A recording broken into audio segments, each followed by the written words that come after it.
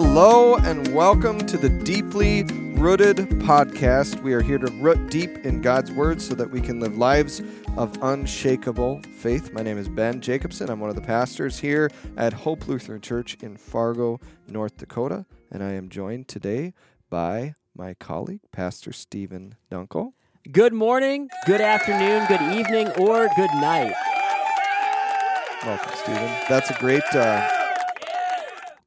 sort of shocking reference to the Truman Show. Yes, the Right? Truman Show is a mystery. I didn't quote it exactly, but good morning, and if I don't see you, good afternoon, good evening, and good night. Yes, poor Truman lives a life where he doesn't know that he's being filmed at all times, and then that his life is a TV show, right? If I'm remembering this correctly. Do you think this conversation is being filmed? I know for a fact that it's not. Well, I don't know for a fact. I'm pretty sure it's not being filmed. I'm pretty sure that it is being recorded. We would hope so. Yes. So we're going to cover a little bit of a mystery today. Not sure that we're going to solve it. I don't know. But we're going to uncover a mystery that's found in the Old Testament, in the prophet of Isaiah. Right? But before we do that, before we start solving mysteries, I'm going to ask you a question. It's almost Thanksgiving. What is your favorite food on the Thanksgiving table? So all of the Thanksgiving flavors complement so well together, but I needed something to cut it. Give that variety that tasted different than everything else on the plate. So I started cutting up pineapples, grilling them like steaks. Really? And then you have grilled pineapple with the Thanksgiving meal. You know, I think probably the star of the Thanksgiving meal, first of all, that I would say that's a wild card move, and it probably works well. But I think the star that actually maybe does the same thing, cuts through all that, because a lot of the food is heavy, right? Mm-hmm. Dressing, stuffing, whatever you call it in your house, turkey, mashed potatoes, gravy. I think the cranberry sauce in the can that just comes out of the can and it like still looks like the can when you eat it probably doesn't do as great of a job as a grilled pineapple. But for me, that's the binder. Oh, that's its purpose. Yeah. To cut through with that little bit of sweet in the midst of all the savory. Yeah, it's an important, do you say pecan or pecan?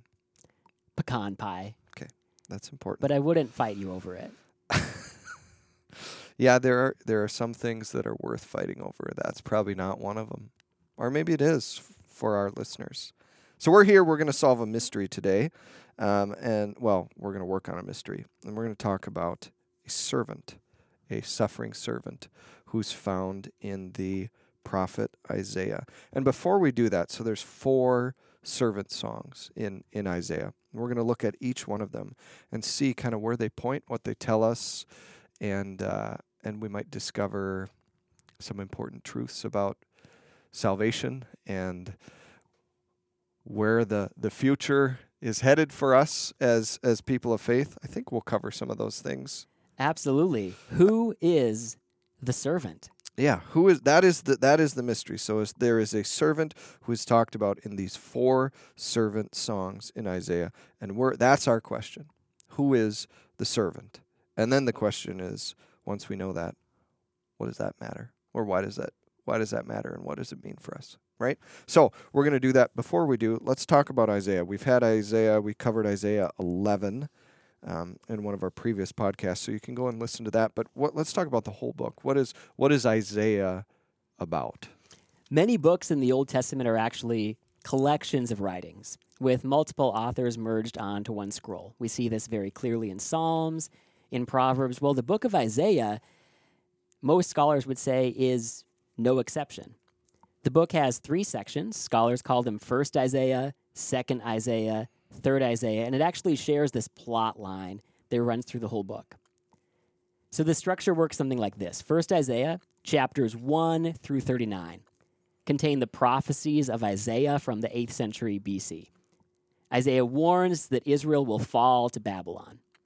This section ends with God rescuing King Hezekiah from the Babylonians, yet even so, God warns the king that his descendants will soon fall to Babylon anyway. So this first section, Isaiah is saying, hey, you're going to be wiped out. But and why? Why why are they going to be wiped? That's probably a huge Yeah. question, right? Oh, definitely. Those covenant promises all throughout, there's a sense that if you walk with Yahweh, he is going to bring you into blessing. But if you walk away from Yahweh, you're going to wander yourself into curse pretty quickly. And so, if we want to look a little bit about what that looks like, it's called the exile or the Babylonian exile. The year you got to remember is 587. It's a really big year for the Jewish people, 587 BC, 587 years before Christ. Here's what happens. The Babylonian armies, they surround Jerusalem at night, torches in hand. They break down the gates, burn down the temple, and capture King Zedekiah, the last king of Israel, A to Z. You go down to Zedekiah, and here's what happens. His sons are slaughtered before his eyes. If you've got young kids around, maybe cover the ears here. The Babylonians gouge out his eyes, so his son's death is the last thing that he sees. Then they strip the survivors naked, chain them together, drag them off into Babylon, where for 70 years the Babylonians work them to death, torture them for amusement, and force them to worship pagan gods. Jeremiah, he tells the tale, chapter 31. He says, in the 9th year of Zedekiah, king of Judah, 10th month, Nebuchadnezzar, king of Babylon, he marched against Jerusalem with his whole army. When Zedekiah saw the soldiers, they left the city at night by way of the king's garden, through the gate between those two walls, but the Babylonian army overtook Zedekiah. There, the king of Babylon slaughtered the sons of Zedekiah before his eyes. Then he put out Zedekiah's eyes and bound him with bronze shackles to take him to Babylon. Absolutely brutal. So this is what Isaiah is prophesying. He says, this is the judgment that will come. And then it comes. We turn the page to chapter 40. The name of Isaiah drops out of the text. We fast forward 200 years. 587 has happened. 2nd Isaiah, chapters 40 through 54. Isaiah's name is out of the text. An anonymous author takes his place. Israel has fallen, just as Isaiah prophesied. Enslaved in Babylon, Israel cries out to God to rescue her. This author writes about King Cyrus in the present tense. Clearly someone living in the 6th century Babylon, experiencing the exile firsthand. But Isaiah promised not only that Israel would go into exile, but that God would rescue her from exile. So we turn the page to 3rd Isaiah, chapters 55 through 66. They fast forward 50 more years.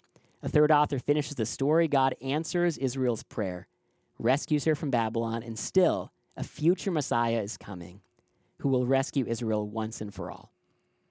So the book of Isaiah is really 3 books written hundreds of years apart, completing the story Isaiah started.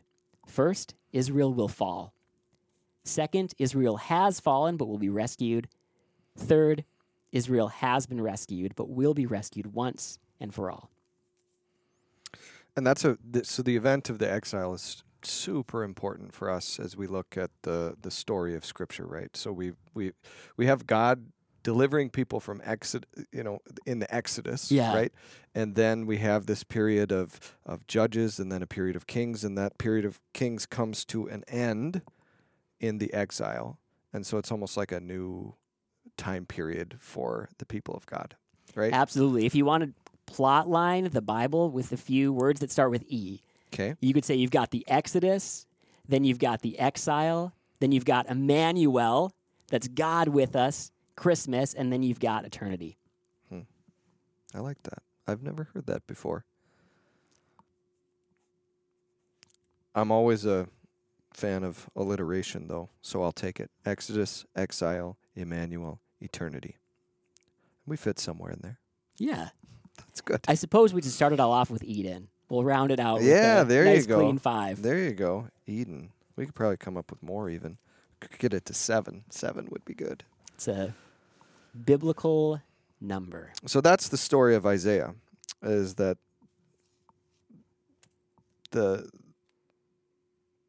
people will fall, that they will be in exile, but God will eventually bring this future Messiah to save them.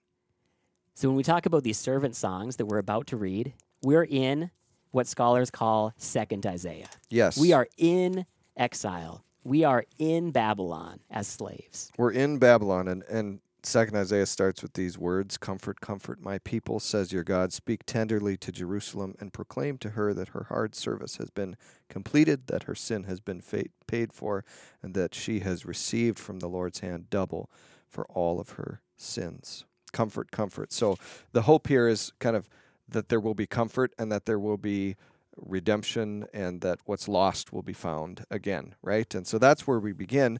And let's look at that first servant song, and that is going to be Isaiah 42, 1 through 4. It says this, "Here is my servant, whom I uphold, my chosen one, in whom I delight. I will put my spirit on him, and he will bring justice to the nations. He will not shout or cry out or raise his voice in the streets. A bruised heel he will not break, and a smoldering wick he will not snuff out. In faithfulness he will bring forth justice. He will not falter or be discouraged till he establishes justice on the earth. In his law the islands will put their hope." Okay, so here we go. Here is my servant. What do we see? What do we hear in that passage that follows those words? Here is my servant. Here is my servant. Well, we have, first off, this differentiation. We have Yahweh, and we have the servant of Yahweh. Mm-hmm. So whoever this servant is, he is a different person than the person speaking. We have this word servant, avad. And, we think, well, what does this word mean? We're going to see it in all of these songs. I think back to my wife and I were trying to memorize the 10 Commandments last summer. Mm-hmm. So we'd go on walks and we'd practice. V'adaber Elohim et kol hadavrim ha'eli lemor anoki Adonai Eloheka asher hotzithicha me'eretz Mitzrayim mebeit avadim. That word avadim, translating that, it's something like, and the Lord God said all these words. These words he said, I am the Lord your God, who brought you out of the lands of Egypt, they're plural there, out of the house of slaves, avadim. Avad is our word servant here. If you're listening at home and you want to practice, say it like A-V-A-D, avad.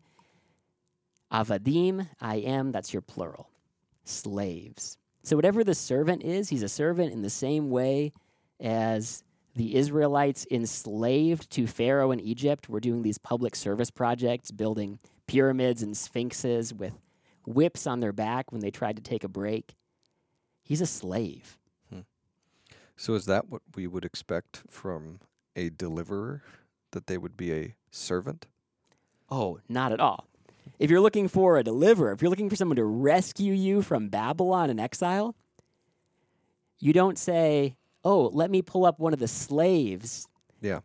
And they're going to rescue. No, you're looking for a conquering king. So almost immediately this is sort of surprising. Oh, definitely. Right. This is not the deliverer. You're looking for a deliverer. Choose. Here's my servant. Here's yeah.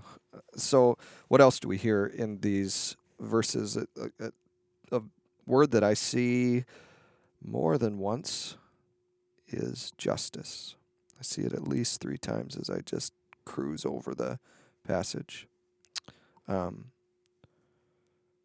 So this servant is a bringer of justice. Let's talk about justice a little bit. What do we mean when we talk about the justice of God? Making the world right. So for those in exile, how would a bringer of justice bring them justice? Well, I think probably part of it would be restoring them to their land. Mm-hmm. Their temple was burnt down. They were drug away. So bringing them back home. to where they belong, right? And putting them back in this place of worship, where they could be at one with their God, right? Because the temple is a place where God's kingdom meets the earthly kingdom, and so things are right when those two are in alignment. So that would be justice. And it can't happen without that. There's this curious verse, verse 2. Mm-hmm. He will not cry out or shout or make his voice heard in the streets. So he is a slave who's not making a scene, and yet he's going to bring justice. Matthew's gospel quotes these verses, connecting it with this idea of Jesus withdrawing from the cities of Galilee and telling all of those that he heals, delivers, hey, don't tell anyone about me. Mm-hmm. Don't make my voice heard in the streets. Mm-hmm. Matthew pulls this servant imagery as he tells the story of Jesus. Well, that should perk our ears up a little bit. Who is this servant? We're not sure. It's not super clear yet, is it? But we have 4 servant songs. Yes, so let's move on. Let's go to the next one. And the next one that we're going to look at is Isaiah 49, verses 1 through 6.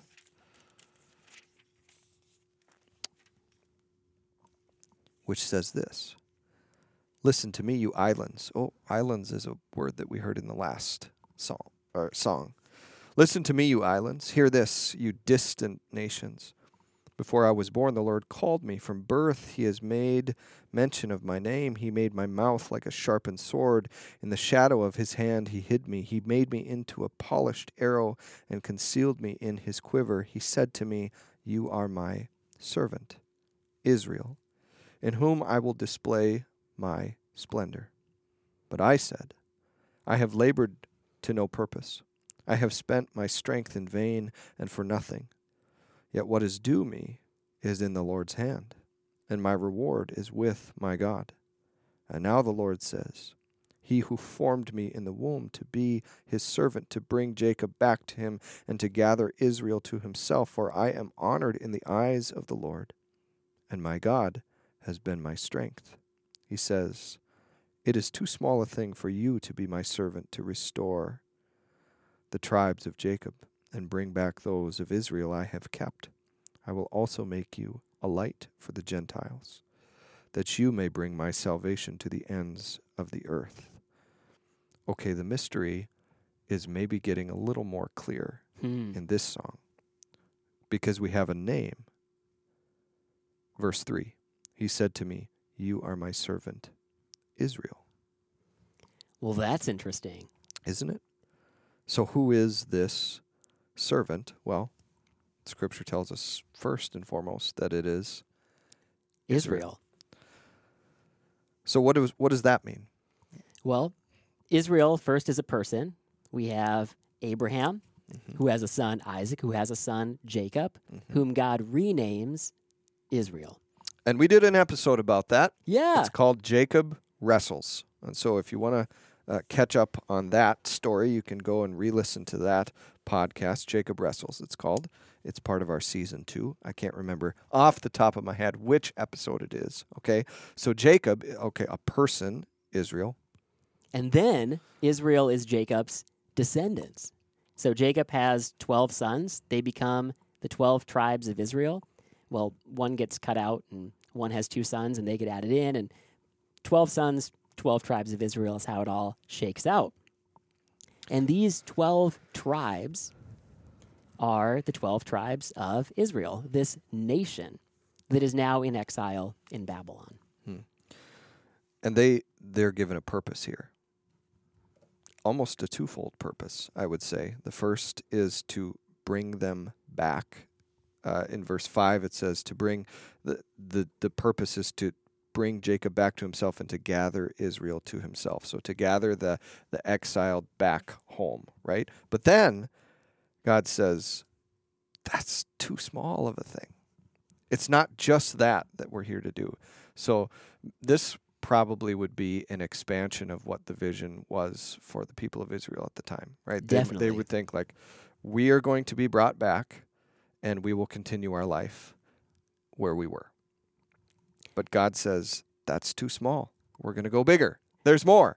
And what's more is this, that God would make them a light for the Gentiles, that salvation would be brought to the ends of the earth. So there's this expanding idea here of who salvation is for and what it is.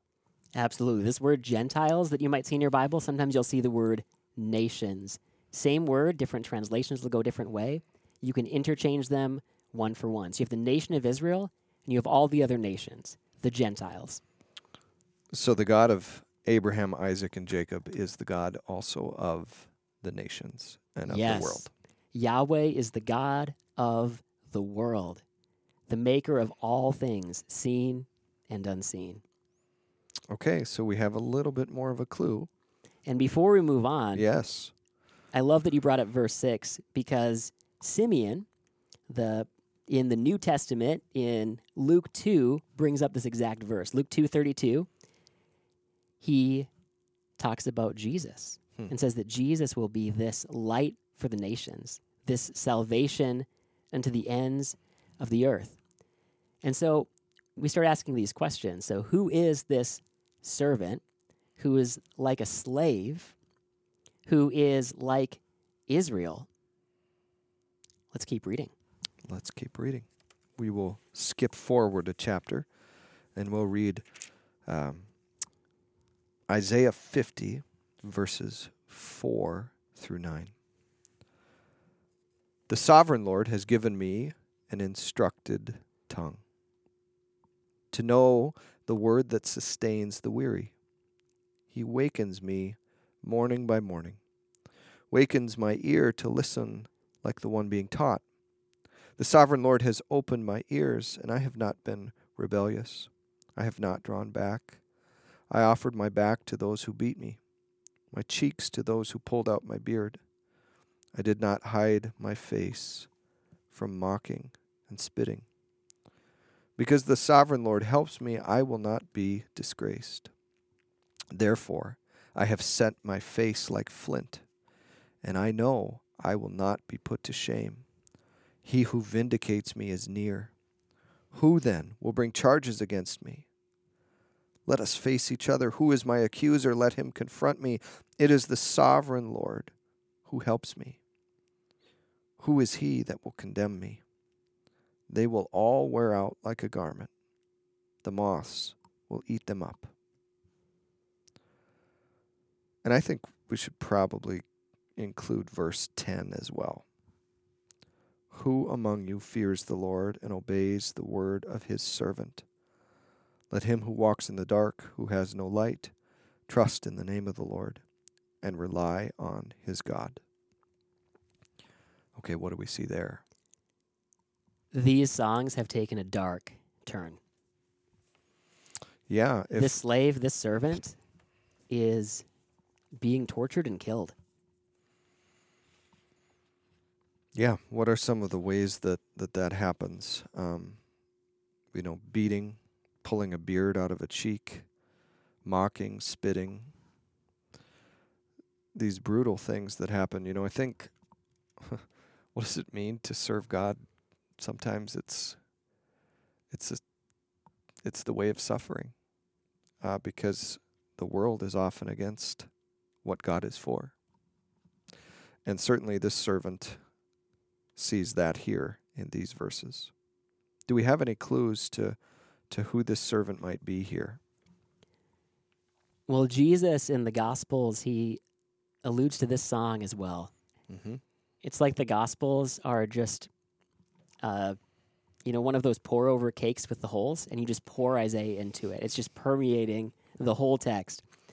And in Luke 9:51, Jesus, he's ready to head to Jerusalem, Mm-hmm. where he knows there are those who want to torture him and kill him, like the fate of the suffering servant. Mm-hmm. And he says, therefore I have set my face like a flint, steadfastly, as he turns and heads to Jerusalem. So I think one of the things that we see about this servant in this servant song is that in spite of the mocking, the spitting, the beating, the pulling the beard out, this servant is faithful.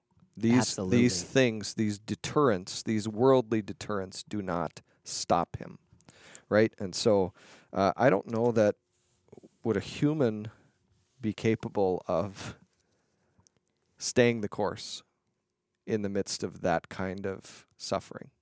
The servant says, I've set my face like flint. I know I will not be put to shame.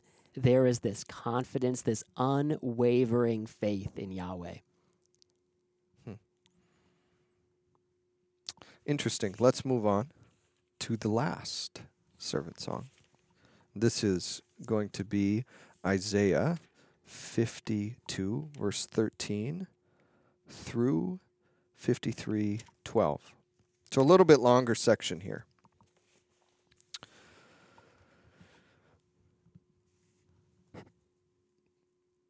But you will not leave in haste. Or sorry, I started that in the wrong place. 13. See, my servant will act wisely. He will be raised and lifted up and highly exalted, just as there are many who were appalled at him. His appearance was so disfigured beyond that of any man, his form marred beyond human likeness. So will he sprinkle many nations, and kings will shut their mouths because of him. For what they were not told, they will see, and what they have not heard, they will understand. Who has believed our message, and to whom has the arm of the Lord been revealed? He grew up before him like a tender shoot, like a root out of dry ground. He had no beauty or majesty to attract us to him, nothing in his appearance that we should desire him. He was despised and rejected by men, a man of sorrows, familiar with suffering. Like one from whom men hide their faces, he was despised, and we esteemed him not. Surely he took up our infirmities and carried our sorrows. Yet we considered him stricken by God, smitten by him, and afflicted. But he was pierced for our transgressions. He was crushed for our iniquities. The punishment that brought us peace was upon him, and by his wounds we are healed. We all, like sheep, have gone astray. Each of us has turned his own way, and the Lord has laid on him the iniquity of us all. He was oppressed and afflicted, yet he did not open his mouth. He was led like a lamb to the slaughter, as a sheep before her shearers is silent, so he did not open his mouth. By oppression and judgment he was taken away, and who can speak of his descendants? For he was cut off from the land of the living. For the transgression of my people he was stricken. He was assigned a grave with the wicked, and with the rich in his death, though he had not done any violence, nor was any deceit in his mouth. Yet it was the Lord's will to crush him and to cause him to suffer. And though the Lord makes his life a guilt offering, he will see his offspring and prolong his days, and the will of the Lord will prosper in his hand. After the suffering of his soul, he will see the light of life and be satisfied. By his knowledge, my righteous servant will justify many, and he will bear their iniquities. Therefore I will give him a portion among the great. He will divide the spoils with the strong, because he poured out his life unto death, and was numbered with the transgressors. For he bore the sin of many, and made intercession for the transgressors. Certainly another turn here in terms of the message of who this servant is. And I think we could maybe build like a list of suspects as to who it might be. Who is this servant? Who would be on that list? Our short list of suspects before we dive into. So we've talked about Israel. Who else?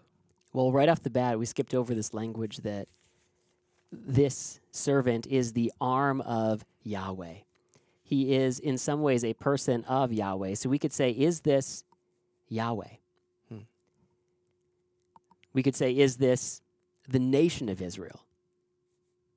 We could say, is this the person Israel? Mm-hmm. As in Jacob. Mm-hmm. We could say, is this a descendant of Israel, a person, a coming Messiah?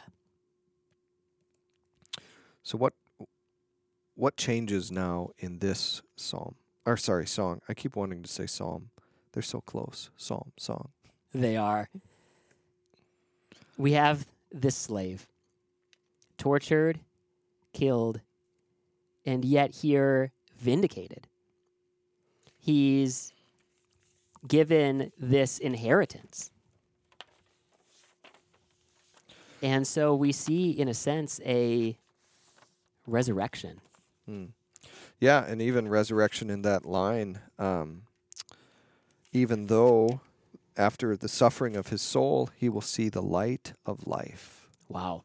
That's resurrection. Can't get clearer there. than that. No. And so there's a couple other pieces I think that are interesting about this song, and that's this idea that comes up here that the suffering of this servant will bring something for the rest of the world, right? That by his suffering, he will do something for someone else. And it talks about bearing our sorrows, bearing our transgressions, I think is the word used in the translation I'm using. He took up our infirmities. He carried our sorrows.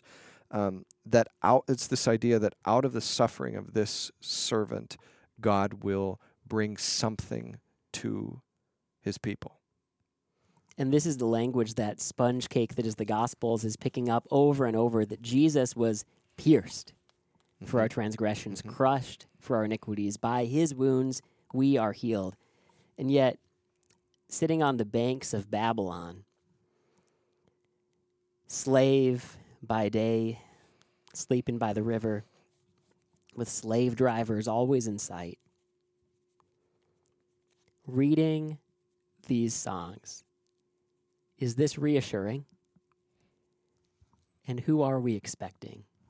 That's what I'm going to ask. Is so if we were to make a profile, right? So we're the people who are in exile. We've seen horrible atrocities. We're waiting for salvation. We're waiting for a Savior. We're waiting for someone to come, make this right, righteously judge our oppressors and send us back, help us to rebuild our home and help us to prosper and worship and connect with God. If we're going to make a list of the attributes of who that might be, what would be on that list? Strength, might, a huge army. What else? Absolutely. They need to conquer Babylon, and they need to send God's people back into the promised land. That's the expectation. And as we see throughout the rest of the stories, we get into 3rd Isaiah, we see there's this pagan king, Cyrus, that brings them back to the land, that fills this sort of motif out, and yet he's not from Israel. He's not a son of Jacob. And so sitting on that riverbank, you got the fire going, it's a little after dusk, hard day of work, and you're wondering, when those 70 years are up, how is God going to do it? How's he going to bring us back? Who is this Messiah that he's going to raise up? And this word Messiah we keep throwing around, it literally means oiled one, which is a little weird, but they had this idea that there would be someone who'd be anointed with the Spirit of God, like oil on his head, and by the Spirit of God would save God's people. So this word Messiah meant, in practical terms for them, Savior. And they had some ideas. So they had this Messiah ben Joseph. They were like picking sons of Jacob. Is he going to be like Joseph? So Joseph, if you know the story, he gets beat up, thrown into a cistern, and sold off into slavery in Egypt. He is your suffering servant. Is he going to be like Judah? Judah, the 4th son, but really he becomes like the firstborn. This is where the line of kings comes from. Is he going to be like Levi, who doesn't end up with land, so he's not counted as one of the tribes in that sense of Israel, but his line is the line of priests. They're the ones that mediate between God and the rest of the sons of Israel. So there's this really elevated role. And so they're all debating around the campfire. Are we going to have a Messiah ben Joseph, a suffering servant? Yep, and Ben means son, lowercase. Not like your name, Ben, although that means son as well. Then you've got this Messiah ben Judah, the conquering king. He's going to ride in, coming on the clouds. He's going to clean house. Or is he going to be this Messiah ben Levi, this priest that's going to give us maybe some spiritual freedom, but it's maybe not in this life, maybe not in this world. It looks a little different. They're basically asking, is the Messiah going to be a prophet, a priest, or a king? Now, is it likely or possible that it could be all three? Well, there were some that argued that. So there's one guy among the crowd, and his name is, let's see if I don't have his name in front of me. It's Rabbi Joshua Bar Levi. And he says this. He says, there's the prophecy of Daniel, behold, one like the Son of Man came with the clouds of heaven. And there's this other verse, Zechariah, it says, the poor are riding upon a donkey. And so, is he going to be coming on the clouds as this conquering king? Is he going to be riding a donkey into town like this poor suffering servant? And the rabbi says this, if Israel is worthy, he'll come with the clouds of heaven. If they're unworthy, he'll come poor and riding on a donkey.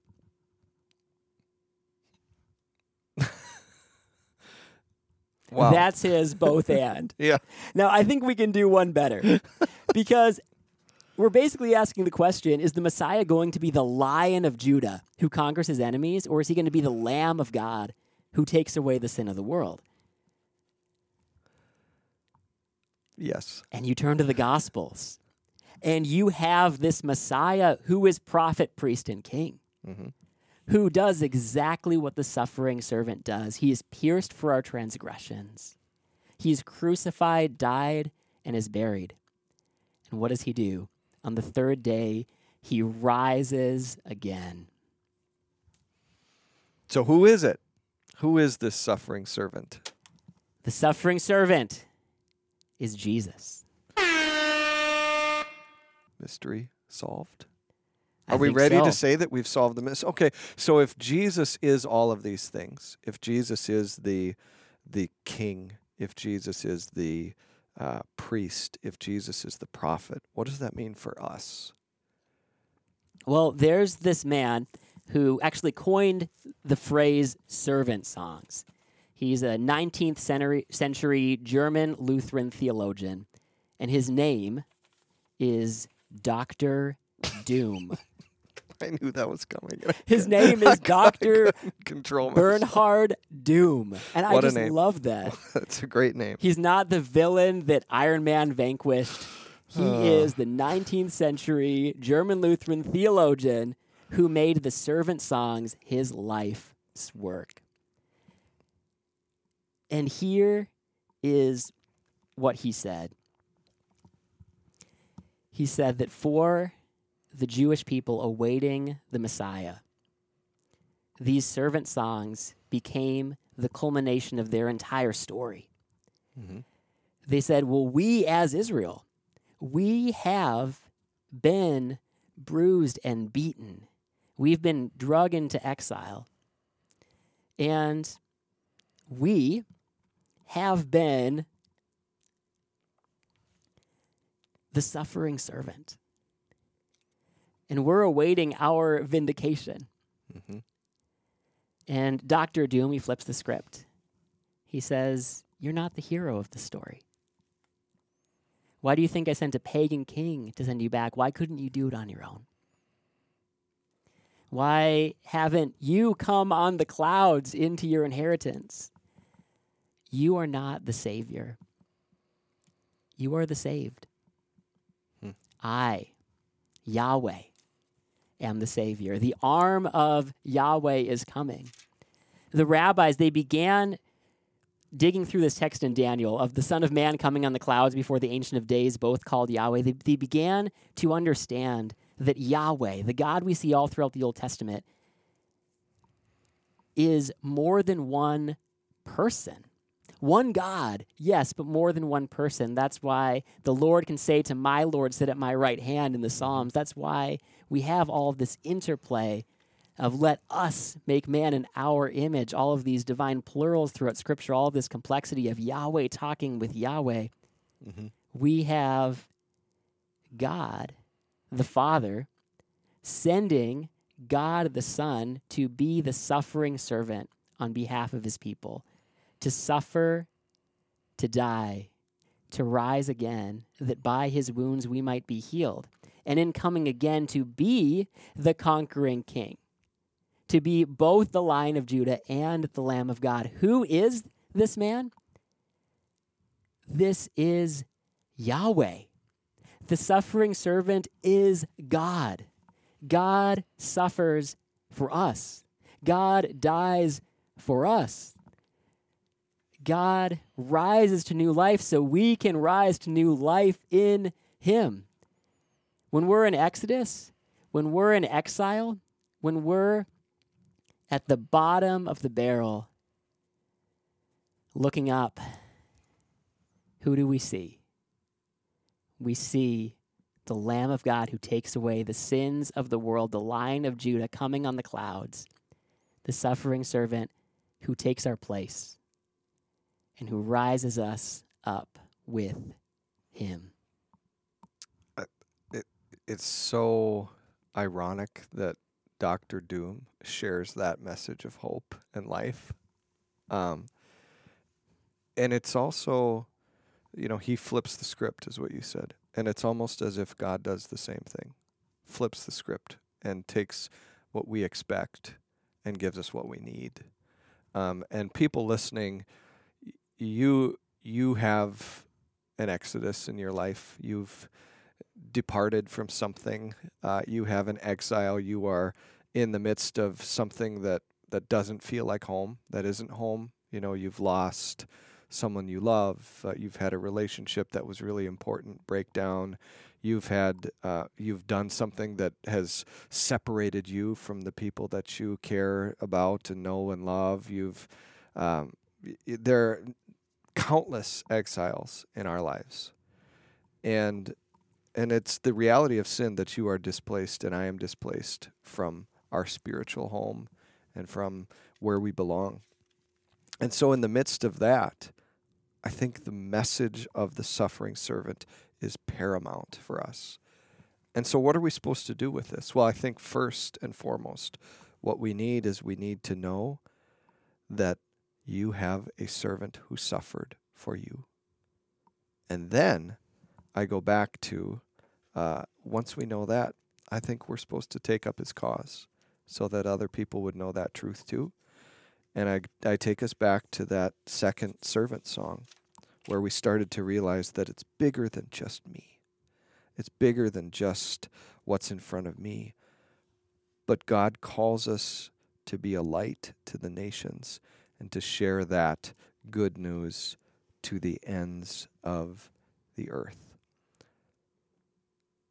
I think we've solved a mystery. Maybe not the whole mystery of life, but at least we have a place to begin. The early church, reflecting on these scriptures, they called Isaiah a fifth gospel. Because in the pages of Isaiah, they saw the story of Jesus so clearly that they would consider putting it next to Matthew, Mark, Luke, and John as a picture of what it looked like when Yahweh was born, walked among us, taught among us, died on the cross for our sins, and rose again in victory. And so one of those authors, his name's Gregory of Nazianzus. Great he writes name. this. Not as good as know. Dr. Doom, but good. Gregory was quite the poet. Looking at the Messiah who is both the shepherd and the lamb. He writes, Christ prays, but he hears prayer. He weeps, but he causes tears to cease. He asks where Lazarus was laid, for he is a man, but he raises Lazarus, for he was God. He is sold, and very cheap, for it's only 30 pieces of silver, the price of a slave. But he redeems the world, and that at a great price, for his price was his own blood. As a sheep, he was led to the slaughter, but he is the shepherd of Israel. And now the whole world also. As a lamb, he is silent, yet he is the word, and is proclaimed by the voice of one crying in the wilderness. He is bruised and wounded, but he heals every disease and every infirmity. He is lifted up and nailed to the tree, but by the tree of life he restores us. Yes, he saves even the robber crucified with him, He dies, but he gives life, and by his death, he destroys death. He is buried, but rises again. He ascends to heaven, but shall come again to judge the living and the dead. Amen. Amen. The servant, Jesus. And Isaiah says, by his wounds we are healed. We'll see you back next week here on the Deeply Rooted Podcast. Thank you, Stephen, for being with us. Folks, if you want to learn more about Hope Lutheran Church, you can visit us on our website at fargohope.org. And I'd invite you to like, to subscribe, to share this podcast with those people in your life who need a word of hope for their days. And in the meantime, I invite you to stay deeply rooted.